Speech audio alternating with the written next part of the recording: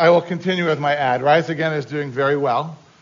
We have had a couple of challenges here and there, but we seem to be on a regular and consistent basis, somewhere around 10 or 11 stops a month throughout the area here and down in Manchester. We recently moved. Our Franklin stop was meeting on a Saturday morning, and they moved to a Wednesday evening that's connected with the food pantry in Franklin.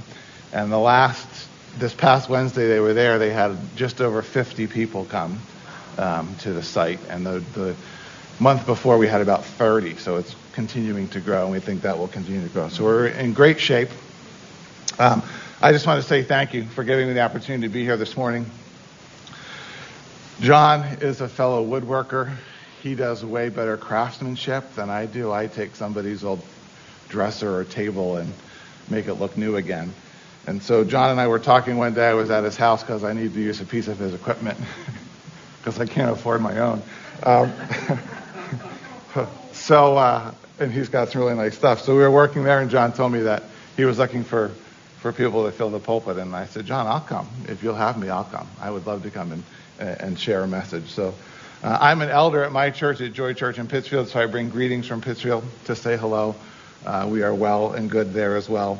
And so I thank you for the opportunity. So let's open with some prayer. Father, today we take time to say thank you for your goodness to each and every one of us.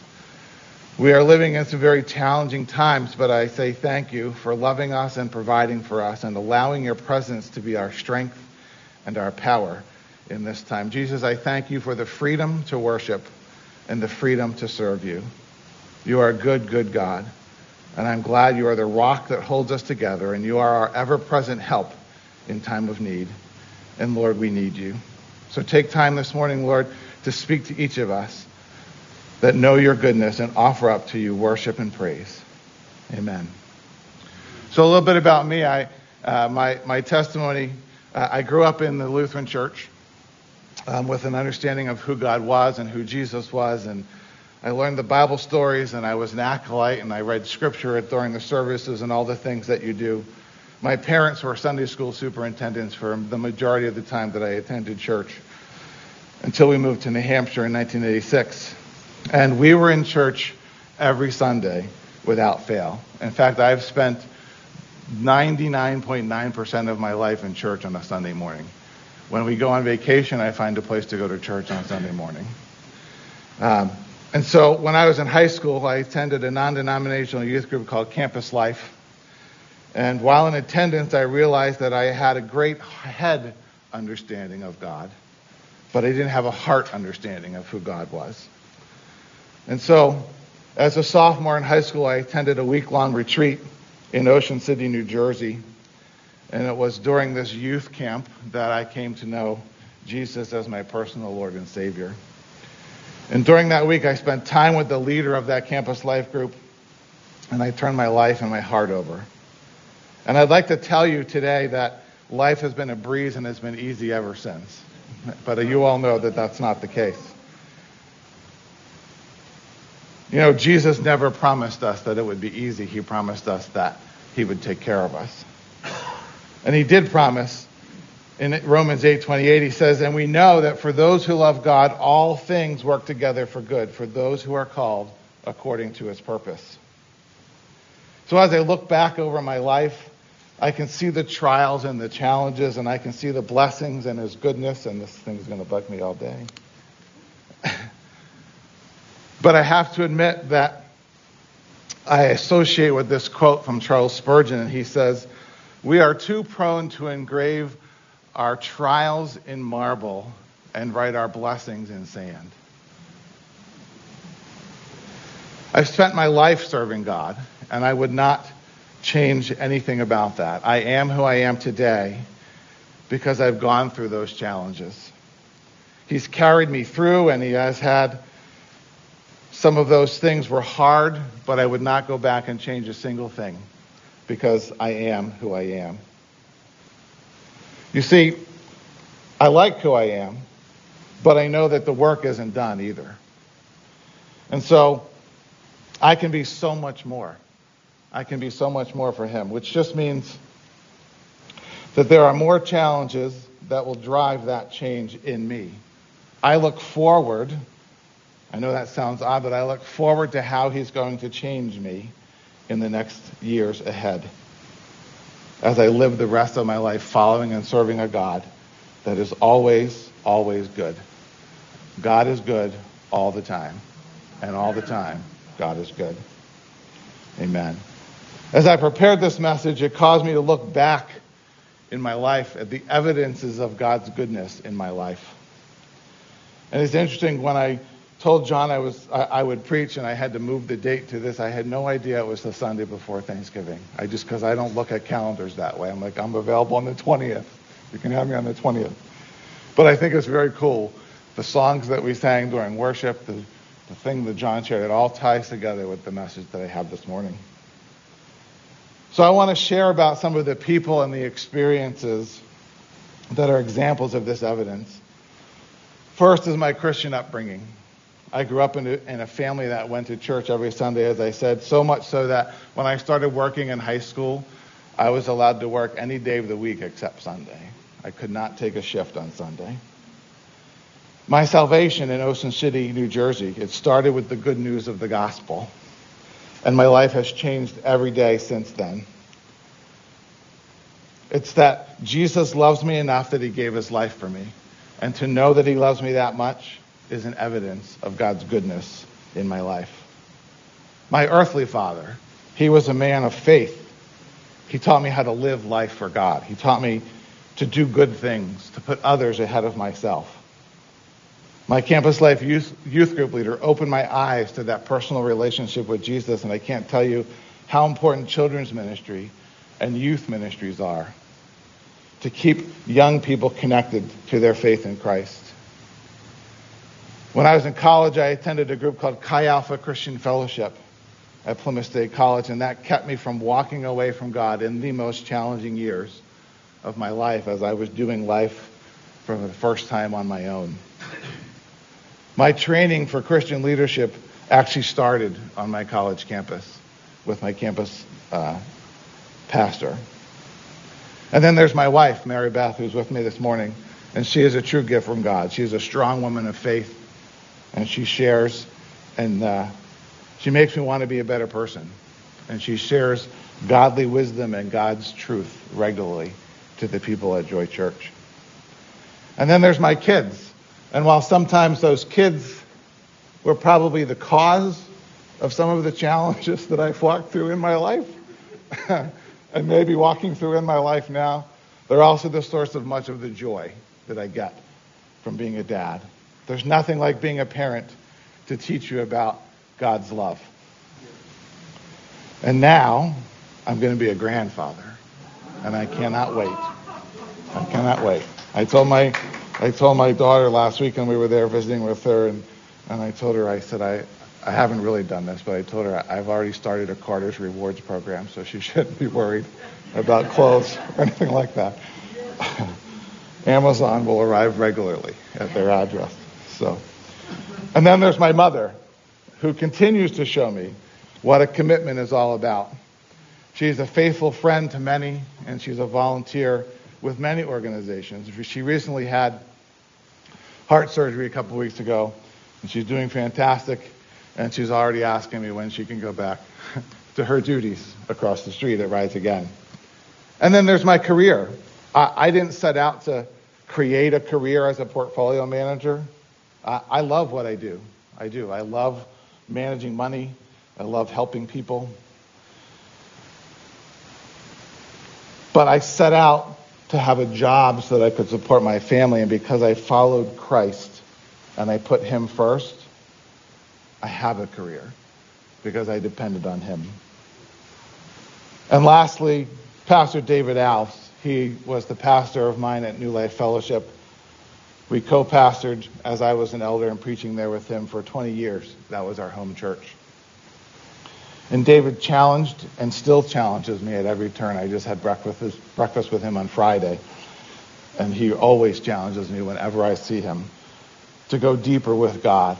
He taught me the focus of listening to the Holy Spirit and journaling and so much more that I can't even share with you today. He is my mentor.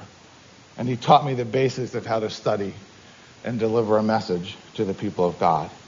I'm certain if I could spend the afternoon, I could come up with hundreds of more examples of God's goodness in my life. But because we all have evidence of God's goodness in our lives, each and every one of us in this room, I want to share some scripture with you about an experience that King David had with God's goodness. I'm going to share from Psalm 34, which is a Thanksgiving psalm. Again, I had no idea it was the Sunday before Thanksgiving, so I love this. In many ways, a Thanksgiving psalm is similar to a hymn of praise. They often start out in the same way with an expression of praise to the Lord. However, the difference between a hymn and a Thanksgiving psalm is that the Thanksgiving psalm always talks about a difficult situation which has been fixed by God, or an evidence of God's goodness in your life. We might want to think of Thanksgiving psalms as our response when God helps us out of trouble. So when we read the Thanksgiving psalms, we're looking for an opening section which praises God, and then a section which talks about the way God helped and answered in the middle of a difficulty. My wife and I watch a lot of police TV shows, and I don't remember which one it was, but I remember an attorney telling a client, honesty might be the best policy, but insanity is a better defense. And I think King David could have easily written that saying. This psalm describes a time when he found himself in a difficult situation.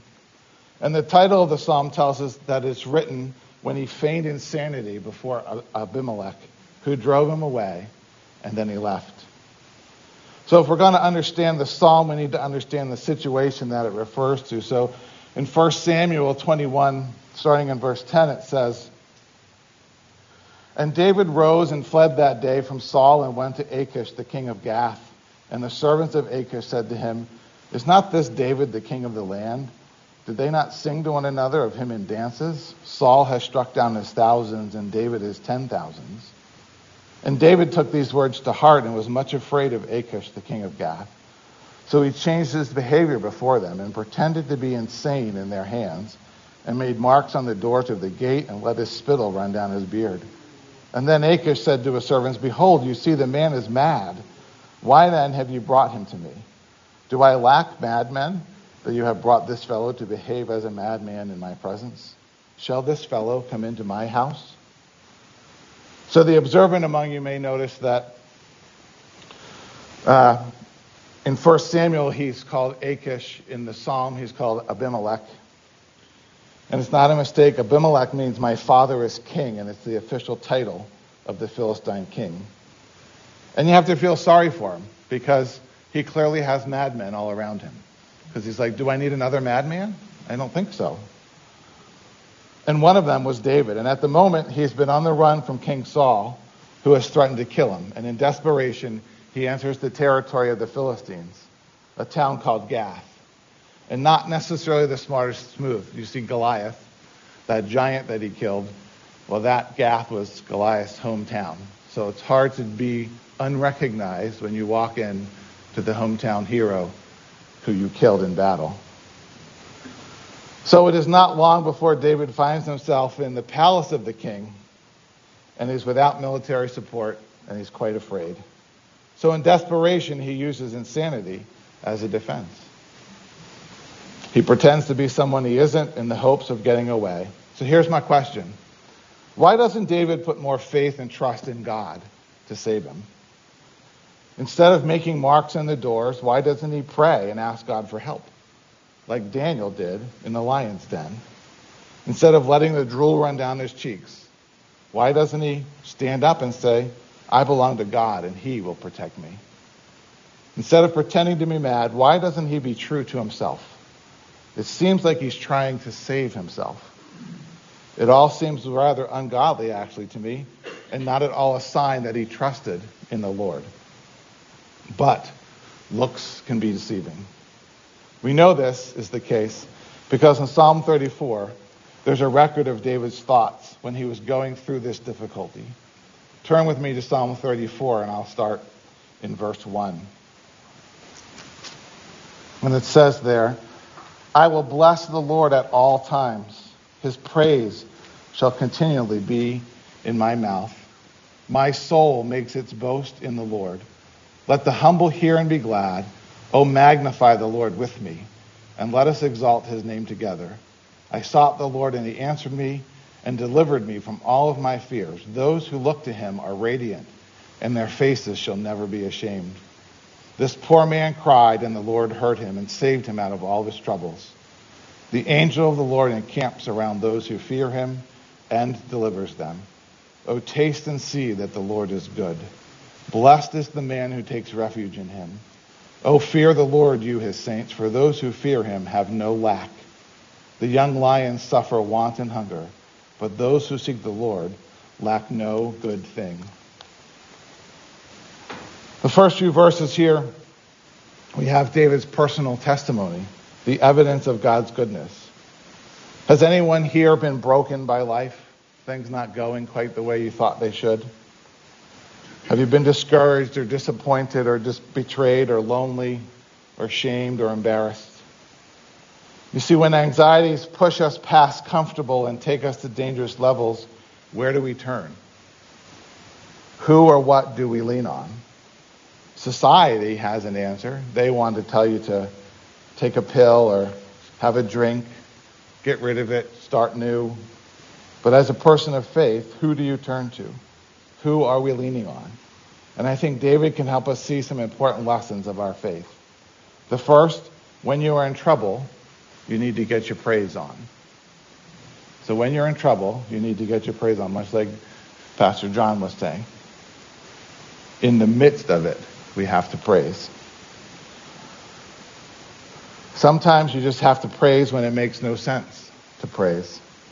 Sometimes when you don't feel like praising God is the time that the presence of God becomes so strong, because in our brokenness we can see God's power. I don't know what your dark spot is and where you are with the Lord, but I know that praise may not immediately change your circumstance, but it will immediately change your attitude. A number of years ago, I was driving home from Pennsylvania. I had dropped my mother off for a visit with my sisters. And we had gotten some news. I was struggling with the news. I was feeling defeated about the particular situation. I was on my own, and I happened to leave Pennsylvania early enough to meet my daughter and son-in-law at their church in Massachusetts on my way home. And I got so deep into God's presence at their church service because the only person who was going to help me change my attitude was God. That was it. I could whine, moan, and complain about the news that I got, but I knew I had to be somewhere where I could let God take control. And I can attest to you that praising God did not change the circumstance, but it did change my attitude. I had a much better day after having been in a time of praise. When it is the darkest, we have to remember that it's not going to last forever. Joy comes in the morning. A little bit of light takes away the darkness in the whole room. Remember who you are in Christ, and remember who is dwelling inside of you. We regularly find ourselves in trouble, and we regularly come to the Lord on our knees, and we cry out in desperation, Lord, I need your help. And maybe your marriage is having difficulties, and you're drifting apart, or maybe financial struggles are weighing you down, and you don't feel like you're going to get beyond it. Maybe you have doubts and questions and fears. How many times have we sought the Lord for help? Many. How many times have we seen God help us? Every time. Every time. Our experience is that God has helped us again and again. But there's sometimes a problem with experience because our experiences of seeing God help us can be inconsistent. There are times when we've seen God provide in amazing ways for our personal and financial needs. At other times we find ourselves in debt or facing a huge wall of worry to get over. If we base our relationship with God on the basis of our experiences that we go through, at best we would come to the conclusion that God's there some of the time. But we know that he's there all of the time. Experience is a good teacher, but it doesn't teach us God's truth. Even David experiences this dilemma. On this occasion, he was saved, and he cries out to God in thankfulness. And some days we wake up, and it doesn't feel like God is for us. And some days it seems that he's not listening to our prayers. I'm not saying that he's not doing the work and that he's not keeping his promises. All I'm saying is that it feels like he's not sometimes. So the second thing David teaches is when you want to change your feelings, you have to change your focus. When you want to change your feelings, you have to change your focus. When our spiritual life doesn't feel right, we have to return to the truths that are in the Scripture. We need to be reminded that in every part of our life, God provides, and we can be thankful for the things that he does. The first of these provisions is seen in verses 11 to 14 in the psalm, and it says there, "Come, O children, listen to me. I will teach you the fear of the Lord. What man is there who desires life and loves many days that he may see good? Keep your tongue from evil and your lips from speaking deceit. Turn away from evil and do good. Seek peace and pursue it." You see, that is the direction of God in action. It's direction that goes against so much of the wisdom of our modern age. Today we hear, be your own person. Do what you want to do. Live the free and easy life. Don't have any responsibilities. You don't have to worry about commitments. Just put God on hold or ignore him altogether. But let's face it, life can be fun.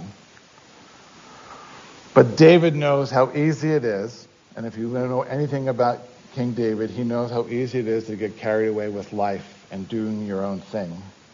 But he also knows the dangers that come with it, and in some cases he knows the consequences that come with it. So David says, if that's a good life, you can have it. What does it get you in the end? The truth of the matter is that God calls the shots. He runs the show. And we need to be thankful for his direction in our lives. We need to acknowledge that direction if we're going to have a good spiritual walk with him. Direction is a provision from God. And I can tell you, in this circumstance I was sharing about earlier, God's direction to me was, you just have to love them. The battle is mine. You see, when I heard this news, I wanted to put up my dukes and fight it out, because I was going to go to battle. And God said, the battle's not yours, it's mine. In verses 17 and 18, David says, when the righteous cry for help, the Lord hears and delivers them out of all of their troubles. The Lord is near to the brokenhearted and saves the crushed in spirit. You see, God provides hope when we feel like we're in despair. We have a Savior who knows that no one is perfect. He knows that we will find it difficult to walk in his footsteps, so he provides a Savior. If you know your moral life isn't where it should be, you think your life has no meaning, or you wonder what purpose you have in this life, if you know the time has come to seek true answers, then you can also know and be sure of the provision that God gives to deal with these issues. The Lord is close to the brokenhearted and saves those who are crushed in spirit. God provides true hope to those whose sin is so overwhelming that their hearts are ready to break in two. And it comes by looking to Jesus Christ, on whom we can rely. Jesus Christ, God's Son, who sees his straying sheep and goes after the one. Jesus Christ, God's Son and our Savior, who, though he was guilty of no sin, became sin for us. Jesus is our true hope. You can cry out to the Father in brokenness, in sinfulness, in repentance, in agony, and you can know, and I mean you can know 100% that God will hear and he will respond. You see that circumstance I've been talking about? It has improved immensely in just the last year. He's not done, but it's improved. And that alone is a reason to be thankful. So what else does God provide us? In Psalm 34, verse 19, he says, many are the afflictions of the righteous, but the Lord delivers him out of them all. You see, God provides peace. Even when it seems that the tables have been turned, sometimes we get confused about the ways of God. Righteous people do have troubles. They lose jobs like other people do. They have money problems like other people do. Families have tensions, cars break down, people are still sick. Christians still endure much pain. But Christ's children are the righteous, and yet the righteous have many troubles. And David gives his lessons on God's provision. You may have trouble, but the Lord delivers you from them all. How? It's by focusing our eyes away from this life and knowing that Jesus is preparing a place for each one of us. A place of no anxiety, a place where there's no pain, no hassles, no difficulties. Thank God, bring that on, Lord. A place where you can glory in the radiance of the Lord himself. A place where you will be able to stand in the presence of God and he will not turn from you because you are his and you are holy. So it might seem like in this life the tables are turned, that the righteous always have trouble, but a day is coming when all of that's going to change. This earthly life is not the destination. It's the journey. There's more to come, a whole lot more, for those who trust in God as their Lord and Savior. You see, this Thanksgiving psalm, as I said earlier, always talks about a difficult situation which has to be fixed. Our experiences make us feel that God might be letting us down, but experience is not the ultimate teacher of truth. God will provide. He gives us direction. He gives us hope when we feel in despair. He provides peace even in the midst of troubles. So come to the Lord for help and allow him to create more evidences of his goodness in your life. You see that circumstance in my life? He's still working. I know he's not done yet, and so I wait patiently in his peace. So as I close, I love music. It speaks to me. I don't play or sing. You should be happy about that. But I have Sirius XM radio in my truck, and I've had it since I owned my truck 5 years ago, and it's been on one channel, The Message, 100% of the time. Unless I'm driving while there's a football game on, then it might move to the sports station. So 99.9% of the time. So I want to share a song with you that has spoken to me about this idea of looking for God's evidence in our lives. And the song is called Evidence by Josh Baldwin. And don't worry, it's a video, so I'm not singing or playing. So before I close in prayer, I just want to say again, thank you for the opportunity to be here. It's always a pleasure to share God's word with God's people. And so let's pray. Lord, help us not to trust in our own ability to provide. Lord, help us to rely on ourselves not to rely on ourselves in any way. Help us to put our trust in you alone. For we confess that it's not only your grace which enables us, it is only your grace that enables us to get through every day. Amen.